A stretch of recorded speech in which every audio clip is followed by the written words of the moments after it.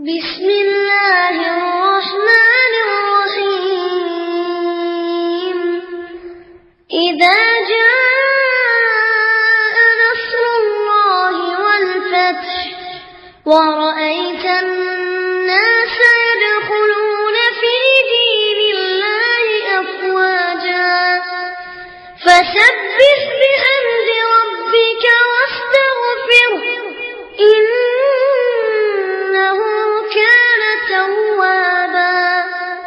எல்லாம் அல்ல அல்லாஹ்வின் நல்லடியார்களே, கொள்கை அடிப்படையில் துவக்கப்பட்ட இயக்கத்தில் உள்ளவர்கள் கொள்கையை விட்டு தாண்டி போகின்றார்கள் என்ற ஒரு அச்சம் இப்போது ஏற்பட்டிருக்கிறது.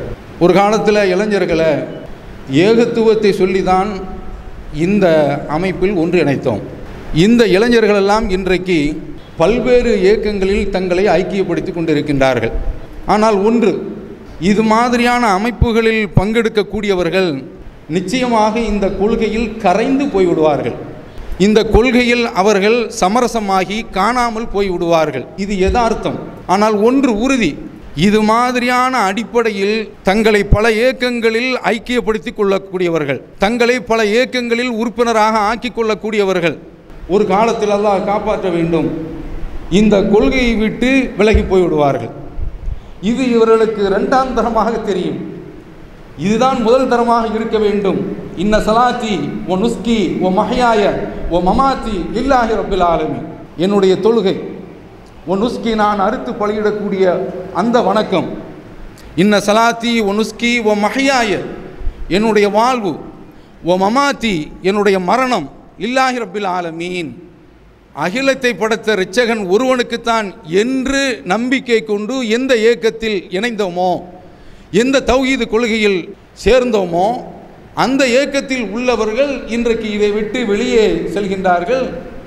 நிச்சயமாக அவர்கள் சொல்வார்கள், நானும் தௌஹீத்வாதி தான், ஏகத்துவ கொள்கை என்னுடைய இதயத்தில் இருக்கின்றது, இதே பள்ளிக்கு வந்து தொழுகின்றேன், ஐவேள தொழுகைகளில் கலந்து கொள்கின்றேன், ஜும்மாவில் பங்கெடுக்கின்றேன், பள்ளியில் நடத்தப்படக்கூடிய பிரச்சாரத்தில் பயான்களில் நான் பங்கெடுத்துக் கொள்கிறேன் என்று அவர் சொல்லலாம்.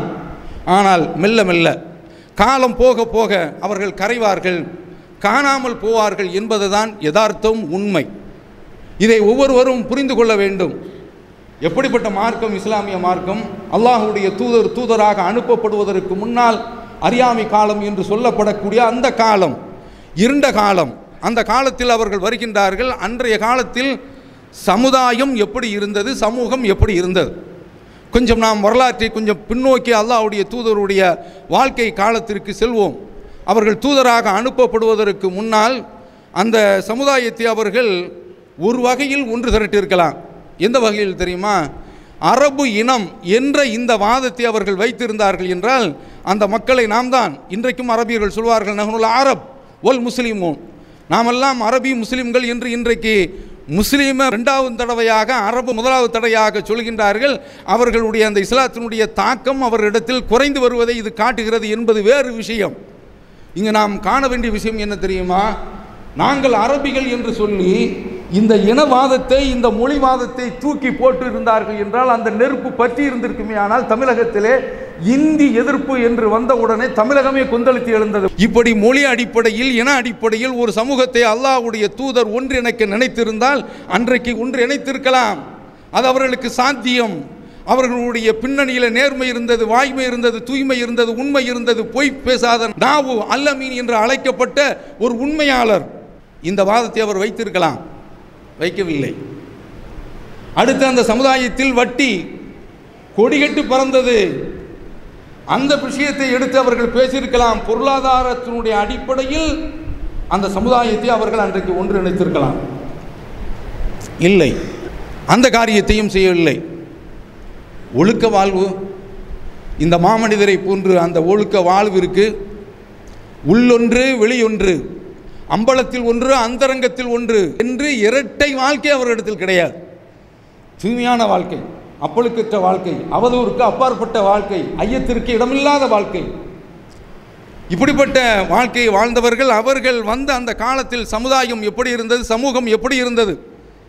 புகாரியில் வரக்கூடிய செய்தி, அபுதாபியில் வரக்கூடிய செய்தி, அவர்களுடைய காலத்தில் கலாச்சாரம் எப்படி இருந்தது என்றால் விபச்சாரம் கொடிகட்டி பறந்தது. 4 விதமாக தங்களுடைய இச்சையை தணிக்கக்கூடிய நிலை அவரிடத்தில் இருந்தது. ஒன்று, இன்றைய காலத்து திருமணம், இது போன்று அன்றும் இருந்தது. இன்னொன்று நிக்காஹுல் இஸ்திப்லா, அதாவது இன்பம் அனுபவிக்கக்கூடிய திருமணம். இது என்னென்னா சந்ததி பெருக்கமா, கண்ணியமான குலம் வளர வேண்டும் என்பதற்காக வேண்டி இப்படிப்பட்ட ஒரு நடைமுறை. இன்னொரு வகை, 3வது வகை என்னவென்றால், ஒரு பெண்ணிடத்தில் 10க்கு கீழ் உள்ளவர்கள் வருவார்கள், அனுபவிப்பார்கள். அந்த பெண்ணு கருவுருவா, அந்த 10 பேர்களையும் கூப்பிடுவா, அழைச்சிட்டு இது உன்ன மாதிரி இருக்குது, யார் தகப்பனோ அவனை பார்த்து நீ தான் என்று அவ நியமிப்பா, அவளுக்கு தகப்பன் என்று தோன்றியவளிடத்தில். இது ஒரு ரகம். இது 3வது. 4வது என்னன்னா, வீட்டிலேயே கொடி கட்டி விபச்சாரிகள் என்று அறியப்பட்டவர்கள், இவரிடத்துலையும் போவாங்க. பிள்ளைகள் பிறக்கும், இவர்கிட்ட யார் யாரெல்லாம் போனாங்களோ அவங்களெல்லாம் அந்த அம்மா கூப்பிடுவாங்க. அவங்களெல்லாம் ஒன்று சேர்ந்து அங்கு அந்த பிள்ளைக்கு ஒரு ஆளை பொறுப்புதாரியாக ஆக்கி அவனுக்கு தாப்பனாக ஆக்கிடுவாங்க. இஸ்லாம் வந்த உடனே எல்லாத்தையும் ஒழித்து இன்றைக்கு சட்டப்பூர்வமாக இருக்கிறது இந்த திருமணத்தை மட்டும் அங்கீகரித்தது. அப்போ அல்லாஹ்வுடைய தூதர் அன்றைக்கு அந்த காலத்தில் இந்த அஸ்திரத்தை, இந்த ஒரு உபாயத்தை அவர்கள் கையில் எடுத்து அந்த மக்களை ஒழுக்கத்தினுடைய அடிப்படையில் ஒன்று திரட்ட முடியும் என்றால் ஒன்று திரட்டியிருக்கலாம். அப்போ இந்த மாதிரியான ஒரு அடிப்படையில் அல்லாஹ் அந்த மக்களை எப்படி வார்த்தை எடுக்கிறான் என்று பார்த்தால் என்றால், லா இலாஹ இல்லல்லாஹ், வணக்கத்திற்குரியவன் அல்லாஹ்வை தவிர வேறு யாரும் இல்லை, இந்த ஒரு கொள்கை தான், இதை தூக்கி போடு அப்படிங்கிறான். துடிச்சிட்டான் அரபகமே. அஜஅலல் ஆலிஹத இலாஹம் வாஹிதா இன்னஹாதா லஷைஉன் உஜாப், எல்லா கடவுள்களையும் ஒரே கடவுளாக ஆக்கி விட்டாரா, இது ஆச்சரியத்திற்குரிய விஷயம். துடிச்சிட்டான். இந்த ஒரு விஷயம் எப்படிப்பட்டது என்றால், எல்லா விதமான நன்மைகளையும் அவரிடத்தில் கொண்டு வந்துவிடும். அவன் பார்க்குறான், இது பேர் ஆபத்து, நம்முடைய தொழிலுக்கு ஆபத்து, நம்முடைய குல தொழிலுக்கு ஆபத்து. நான் சொன்னேன்ல இனவாதம், இன்றைக்கு இந்தியாவில் அது கொடி கட்டி பறக்குது. மோடி நல்ல ஷேர்வானி போட்டுக்கொண்டு அவருடைய பரிவாரங்கள் தூய்மை இந்தியா என்று விளக்குமாற தூக்கிட்டு வர்றாங்க. அதே தூய்மை இந்தியாவில் என்ன நடக்குது தெரியுமா? மனிதனே மனிதனுடைய மலக்கழிவை அள்ளுவது கொடுமை பத்திரிகையில் எடுத்து போடுறான். அந்த மேன்ஹோல் என்று சொல்லக்கூடிய மனிதன் இறங்கக்கூடிய அந்த புதைக்குழியில், சாக்கடை குழியில் இறங்குறான். அந்த மாதிரியான ஆட்களை பார்க்கும்போது பரிதாபமாக இருக்குது. இறங்குவாரா மோடி? அவனுடைய பரிவாரம் இறங்குமா? இறங்காது. இன்றைக்கு இந்தியாவில் இஸ்லாத்தை குறி வச்சு தாக்குறதுக்கு உண்டான காரணமே இந்த சங் பரிவார்கள் இஸ்லாத்தை ஒழிக்க வேண்டும் என்று கங்கணம் கட்டி இருப்பதற்குண்டான அடிப்படை காரணம், இஸ்லாம் சாதியத்தை ஒழித்து எறிகின்றது. அதனால தான் இதே பார்வை அன்றைக்கு இருந்துச்சு. இதெல்லாம் உடைஞ்சு போயிடும், சின்ன பின்னமாக போயிடும் என்று சொல்லி இந்த கொள்கையை எதிர்த்தார்கள். ஆனால் உண்மையில் என்ன நடந்துச்சு? இதுதான் எல்லா விதமான நன்மைகளையும் கொண்டு வந்தது. அலம் தர கைஃபா லரபல்லாஹு மசலன், அல்லாஹ் ஒரு உதாரணத்தை காட்டுகிறான், நீங்கள் பார்க்கவில்லையா? கலிமத்தன் தையிபா, நல்ல கொள்கை, ஷஜரத்தின் தையிபா, நல்ல மரத்தை போன்றது, அஸ்லுஹா சாபித்துன் ஃபில் அர்தி ஃபருஹா ஃபிஸ் ஸமா, அதனுடைய வேர் நல்ல பூமியில் ஊன்றி போயிருக்கின்றது, அது வானலாவை பரவி போயிருக்கின்றது. எப்படிப்பட்ட ஒரு உதாரணம்! எல்லா விதமான நன்மையும் வந்துவிடும். இதற்கடுத்து அல்லாஹ் தஆலா கெட்ட கொள்கைக்கு கெட்ட மரத்தை உதாரணமாக சொல்லி அது பூமியிலிருந்து வேறறுந்ததை போன்று என்று குறிப்பிடுகின்றான். இந்த கொள்கையை இன்றைய காலத்திலே பார்ப்போம். வரதட்சணையை எதிர்த்து ஒரு கூட்டம் பிரச்சாரம் செய்தது, கடுமையான பிரச்சாரம். ஆனால் அவங்கெல்லாம் கல்யாணத்தின் போது காணாமல் போயிட்டாங்க. வரதட்சணை வாங்க மாட்டோம், பள்ளிவாசலை வச்சு சத்தியம் செய்வோம் என்று எல்லா ஜமாத்தும் ஒன்று இருந்துச்சு. அவங்க வரதட்சணை அந்த தீமையை ஒழிச்சோம். விபச்சாரம் இன்றைக்கு இந்த ஜமாத்தில் இதற்கு போட்டிருக்கக்கூடிய அந்த கட்டுப்பாடு, இது மாதிரியான காரியத்தில் ஈடுபடக்கூடியவர்கள் இந்த ஜமாத்தில் அது பகிரங்கமாக, அதாவது இஸ்லாமிய அடிப்படையில் ஹத்து கொடுக்கக்கூடிய அளவில் போய் பார்க்கணுங்கிறது தேவையில்லை. ஆதாரம் கிடைக்குமே ஆனால், நாம் வச்சிருக்கக்கூடிய நிபந்தனைக்கு உட்பட்டு இருக்குமே ஆனால், அப்படி தான் நிபந்தனை இருக்கின்றது, இருந்தால் தூக்கி போட்டுரும். இந்த மாதிரி ஜமாத்தில் பள்ளிவாசலில் உள்ள முத்தல்வள்ளிகள் வர வேண்டும் என்று சொன்னால் ஒருத்தன் தேர மாட்டான். ஒரு சிலர் விதிவிலக்காக இருக்கலாம். அவன் அந்த விபச்சாரத்தை விட்டு விலகினது, அந்த மாதிரியான ஒரு தன்மையை கொண்டு வந்தது எது? இந்த ஏகத்துவ கொள்கை. வரதட்சணை வாங்கல, வட்டியை விட்டு விலகி போயிட்டான். இன்றைக்கும் நம்முடைய ஜமாத்தில் உள்ள பிள்ளைகள் வட்டி தொழிலில் ஈடுபடுறது கிடையாது, வட்டி சம்பந்தப்பட்ட விஷயங்களில் இறங்குறது கிடையாது. இப்படி இவர்கள் எல்லாம் ஒன்றிணைத்திருக்கிறதே என்ன அழகான ஒரு கொள்கை. இந்த கொள்கையில் இருக்கக்கூடியவர்கள் இதை விட்டு வெளியே போக வேண்டுமா? நான் போய் அந்த நன்மையை பரப்ப போகிறேன், இந்த நன்மையை பரப்புகிறேன். இந்த நன்மை இந்த ஜமாத்து செய்யல. ஒரு சில காரியங்கள் இந்த ஜமாத்தால் எல்லாவற்றையும் செய்ய முடியாது. இப்போ உதாரணத்திற்கு மருத்துவ உதவி என்றால் அகன்ற உலகம். ஒரு கேன்சர் பேஷண்ட் என்றால் அவருக்கு செய்ய வேண்டிய தொகை கண்டிப்பாக பல லட்சங்களை தாண்டும், முடியாது. ஒரு கிட்னி பேஷண்ட் என்று சொன்னால் அவருக்கு செய்ய வேண்டிய உதவி பல லட்சங்களை தாண்டும், செய்ய முடியாது. ஆனால் இந்த ஜமாத்துக்கு உட்பட்டு செய்யக்கூடிய காரியங்கள் நடந்து கொண்டு தான் இருக்கின்றன. என்ன காரியங்கள் இந்த ஜமாத்தில் இல்லை? ஏன் அது மாதிரியான ஒரு சிந்தனை ஓட்டம் உங்களிடத்தில் இப்படி ஏற்படுகின்றது? நாங்கள் இந்த இயக்கத்தின் மூலமாக பட்டதாரிகளை உருவாக்கி இருக்கிறோம், சரிதான். ஆனால் பட்டதாரி என்று நீங்கள் உருவாக்கலாம், இது ஒரு இலக்கு. ஆனால் ஒருவனை நரகத்திலிருந்து காப்பாற்ற வேண்டுமே, அதற்கு என்ன முயற்சி? எழுதி வாங்குறான். அவங்களுடைய குடும்பத்தில் யாராவது ஜனாசா விழுந்து விட்டால் அவர்கள் தடமாறி போய் விடுகின்றார்கள். ஊரினுடைய நிர்பந்தத்திற்கு, அழுத்தத்திற்கு பயந்து போய் ஒத்துழைக்க மறுத்து விடுகின்றார்கள். ஜமாத்து போய் கலங்காண முடியல. அவன் நாம் எழுதி வாங்கணும், தஃபன், கஃபனு, ஜனாசா தொழுக தௌஹீதினுடைய அடிப்படையில் என்று எழுதி வாங்கணும். இன்றைக்கு இதே பாணியில் ஒரு ஜமாத்தில் ஒரு முஹல்லாவில் எழுதி வாங்குறாங்க, ஷாஃபி மதுஹபினுடைய அடிப்படையில் தான் இந்த பள்ளிவாசல் இருக்கும், அதனுடைய அடிப்படையில் தான் நான் செயல்படுவேன். அப்போ ஹனஃபி எங்கப்பா, மாலிகி எங்கப்பா, ஹம்பலி எங்க? அப்போ நீனே அதாவது 4 மதுஹபுகளும் இஸ்லாத்தில் உள்ளது என்று சொன்னாயே, இது மூலமாக நீ 3 மதுஹபுகளை தள்ளுற, இப்படி எழுதி வாங்குறான். அப்போ என்ன நடக்குது புரியுதா? இந்த ஒரு வேகத்தை நோக்கி இவர்கள் சென்று கொண்டிருக்கின்றார்கள் என்பதை இதில் நாம் புரிய முடிகின்றது. நாம் இந்த இயக்கத்தில் இருந்து கொண்டு நன்மைகளை செய்ய முடியும். குறைஞ்சபட்சம் அவரிடத்தில் நாம் தத்துவார்த்தமாக எடுத்து சொல்கின்றோம். இது மாதிரி மருத்துவ உதவி பெரிய அளவில் இதற்கென்று சங்கங்கள், அமைப்புகள் எல்லாம் இருக்கின்றன, செய்கின்றார்கள். வரவேற்கத்தக்க விஷயம் அந்த உதவி, ஒன்றும் செய்யாததுக்கு. ஆனால் தௌஹீத் ஜமாஅத் அடிப்படையில் என்ன சொல்றது தெரியுமா? நீ திருமணத்தில் சிக்கனத்தை பண்ணு, அந்த பொருளாதாரத்தை இந்த பக்கத்தில் திருப்பி விடு என்று வழிவகையும் ஆலோசனையும் சொல்கின்றது. அப்போ இந்த இயக்கத்தில் இருந்து விட்டு நான் பட்டதாரியை உருவாக்கப் போகிறேன் என்று கிளம்புகின்றார்களே, இந்த மாதிரியான இளைஞனை எப்படி காப்பாற்றுறது? ஷிர்கில் இருந்து எப்படி காப்பாற்றுறது? நினச்சி பாருங்க. நான் அல்லாஹ்வுடைய தூதர், ஒரு யூதன் மரணப்படுக்கையில் கிடக்கிறாப்புல, ஒரு சிறுவன் அவனுடைய தலைமாட்டில் போய் நீ லா இலாஹ இல்லல்லாஹ் என்று சொல்லு என்று சொன்னார்களே, அவன் தன்னுடைய தாப்பனாரை பார்க்கிறாப்புல. உடனே அவர் அத்தையாபல் காசிம், அபுல் காசிமுக்கு நீ கட்டுப்படி என்று சொன்ன உடனே அஷ்ஹது அல்லா இலாஹ இல்லல்லாஹ் வ அன்ன முஹம்மதுர் ரசூலுல்லாஹ் என்று சொல்லிவிட்டு அந்த சிறுவன் மரணித்தானே, அந்த மாதிரியான பிரச்சாரத்தை யார் செய்வது?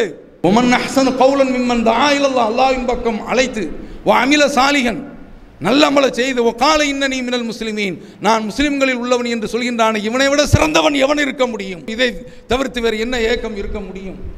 நீ நரகத்தை விட்டு காப்பாற்றணுமா? அந்த மாதிரியான அளவில் காப்பாற்றுவதற்கு யாராவது இன்றைக்கு புறப்பட்டுருக்காங்களா?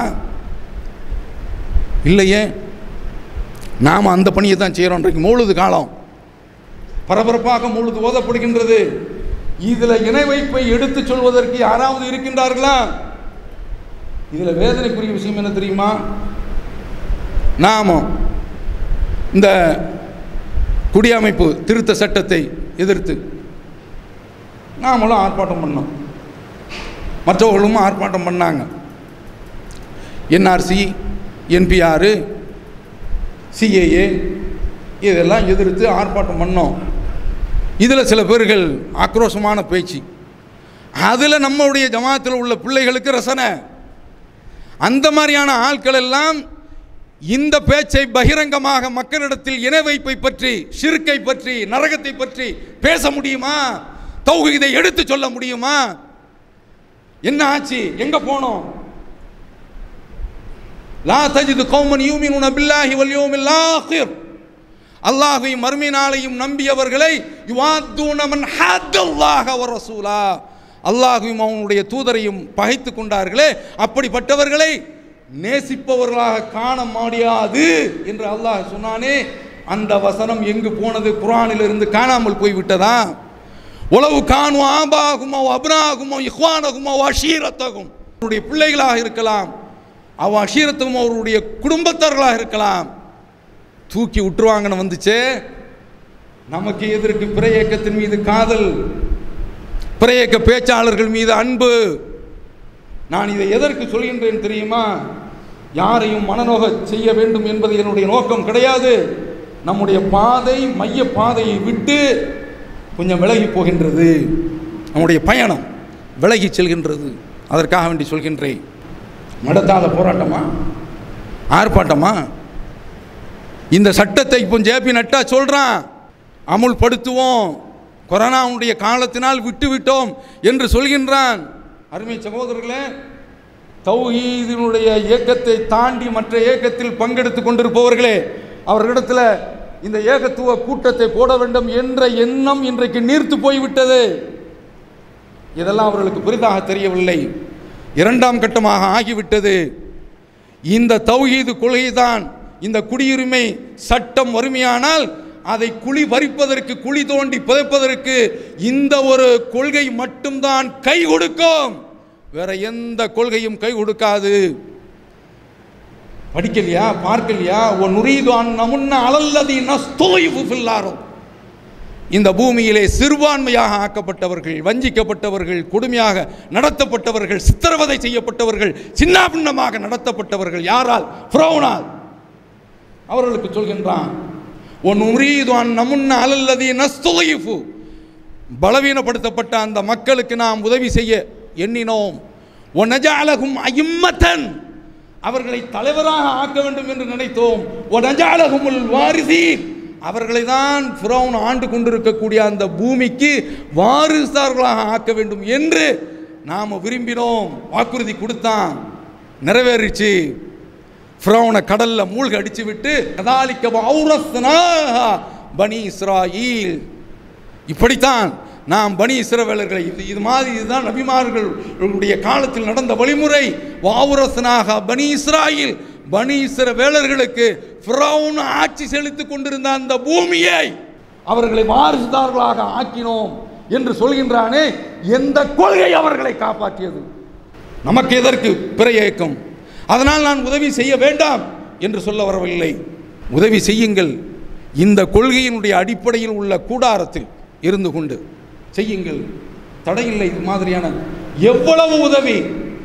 கரோனா காலத்தில் 4 கோடி பாதிக்கப்பட்ட சமுதாயம், பலவீனமான சமுதாயம், இந்த சமுதாயத்தில் உள்ளவர்கள் வசூல் பண்ணி 4 கோடி ரூபாய்க்கு கொடுத்துருக்குறாங்களே, எப்படி செய்ய முடிஞ்சு? கல்வி பணி, இந்த இளைஞர்கள் உட்கார்ந்து கொண்டு ஸ்காலர்ஷிப்காக வேண்டி அந்த படிவத்தை முழுமை செய்து அந்த பணத்தை தருவிப்பதற்குண்டான வேலையை செய்யலையே இந்த இயக்கத்தில் இருந்து? செய்ய முடியாதா? எதற்கு இன்னொரு இயக்கம்? ஏன் அதில் நாட்டம்? ஏன் அதில் விருப்பம்? இதில் எனக்கு என்ன லாபம்? ஒரே ஒரு லாபம், வேறு எந்த லாபமும் கிடையாது. இந்த தௌஹீது கொள்கையில் உறுதியாக இருக்க வேண்டும், இதை தவிர்த்து வேறு எதுவும் இல்லை. இந்த கொள்கையினுடைய பிடிப்பிலை விட்டு போயிடக்கூடாது, அதை தவிர்த்து வேறு எந்த லாபமும் கிடையாது. இந்த கொள்கையில் உள்ளவர்கள் ஏகத்துவம் தானே, இதுதானே எவ்வளோ பெரிய கொஞ்ச காலத்தில் அப்படி எழுந்துருச்சு. இன்றைக்கி இஸ்லாத்தை கண்டு பயப்படுறான என்ன காரணங்கிறீங்க? மோடி பயப்படுறதுக்கு என்ன காரணம்? கிறிஸ்தவர்களை விட நம்மளை கண்டு பயப்படுறான். என்ன காரணம்? ஒரே ஒரு காரணம், இது எகிரும், இது ஏறும். தங்களுடைய வாயினால் இந்த ஜோதியை ஊதி அணைத்து விட வேண்டும் என்று நினைக்கின்றார்கள். வல்லாஹு முத்திம்மு நூரி, அல்லாஹ் இதை பூர்த்தி செய்தே தீருவான். அதான் பயப்படுறான். அதனால தான் நம்மளை இரண்டாந்தர குடிமக்களாக ஆக்கி நம்மை ஒரு முகாமில் கொண்டு போய் அடைக்க துடிக்கிறான். அவனை அடிக்க வேண்டும் என்றால், அவனையே இந்த முகாமில் அடைக்க வேண்டும் என்றால் நாம் பயணிக்க வேண்டிய கூடாரம், கொள்கை கூடாரம் ஏகத்துவத்தை தவிர்த்து வேறு எதுவுமே கிடையாது. மூசா நபி காலத்தில் இது பழிச்ச உண்மை, அது நடக்கும். அந்த நம்பிக்கை நம்முடைய உள்ளத்தில் வலுவாக இருக்க வேண்டும். நன்மைகளை செய்யணும். ஈமானை பற்றி சொல்லும்போது அல் ஈமான் பில்வும் வ சித்தூன ஷுஅபத்தன், ஈமான் என்பது 63 சொச்ச கிளைகள் ரசூலுல்லாஹ் சொல்றான். அது சொல்லிட்டு அஃதலுஹா, அதில் ரொம்பவும் சிறந்தது கவுலு லா இலாஹ இல்லல்லாஹ், இந்த ஏகத்துவ கொள்கையை ஏற்றுக்கொள்றது சொல்றது. அதுனாஹா இமாத்தத்துல்லா தான், அதில் ரொம்பவும் கீழே உள்ள ஒரு பகுதி பாதையில் கிடக்கக்கூடிய கல் முற்களை அற்புறப்படுத்துவது. இதுதான் ஒல் ஹயாவு மின் ஷாபத்தில் ஈமான், வெட்கம் என்பது ஈமான்ல உள்ளது. அல்லாவும் மரத்துக்கு தான் ஒப்பிடுறான். அலம் தர கைஃப தரபல்லாஹு மஸலன் கலிமத்தன் தய்யிபத்தன் கஷஜரத்தின் தய்யிபா அஸ்லுஹா சாபித்துன், அதனுடைய வேர் பூமியில் ஊன்றி போய் இருக்கின்றது. ஃபருஹா ஃபிஸ்ஸமா, அதனுடைய கிளை வானத்தில் பரவி இருக்கின்றது. எல்லா விதமான நன்மையும் அதிலிருந்து கிடைச்சிரும். இதை நிறுவுங்க, இதை ஸ்தாபிதம் பண்ணுங்க, இதை அடித்தளமாக பதிய விடுங்கள். நிச்சயமாக எல்லா விதமான மாற்றமும் இதில் ஏற்படும். அதை ஒவ்வொருவரும் மறந்துவிடக்கூடாது. நாம் இன்ன ஒரு இயக்கத்தில் கொள்கையில் 4-5 பேர்கள் சேரக்கூடியவர்களாக இருக்கலாம், அல்லது ஒரு 10 பேர்கள் சேரக்கூடியவர்களாக இருக்கலாம். நாம் இந்த காரியத்தை செய்வோம். அந்த ஆட்களை அவர்களெல்லாம் ஏகத்துவத்தில் பிணைப்பு உள்ளவர்களா என்று பாருங்கள். உங்களுடைய நட்பு அப்படித்தான் இருக்க வேண்டும். அடையாளம் காட்டாமல் செல்கின்ற பொழுது அவர்களும் நம்மளும் ஒன்று தான். எப்படி அவ்வளவு அநீதிகள், அவர்களெல்லாம் இதை பற்றி பேச மாட்டார்கள், நாம் மட்டும்தான் பேசுகிறோம். ஒருத்தன் நரகத்தில் இருந்து காப்பாற்றுவது என்பதுதான் உயர்ந்த கொள்கை, உன்னத கொள்கை. இந்த காரியத்தை விட்டு நான் அந்த காரியத்தை செய்ய போகிறேன், இந்த காரியம் செய்யுங்க. இதில் இருக்கிறவங்களான்னு பாருங்க. யாரிடத்தில் நட்பு? குழி தோண்டி புதைக்க வேண்டும் என்ற இடத்தில் எப்படி நட்பு மலர முடியும், அரும்ப முடியும், அவர்களை எப்படி விரும்ப முடியும்? நினைச்சு பாருங்க.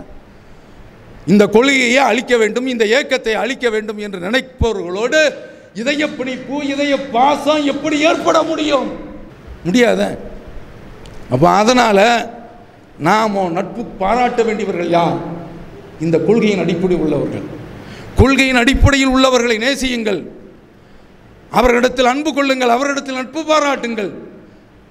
இதன் மூலம் பலர கொள்கைகளை ஈர்ப்பதற்குண்டான வேலையை பாருங்கள்.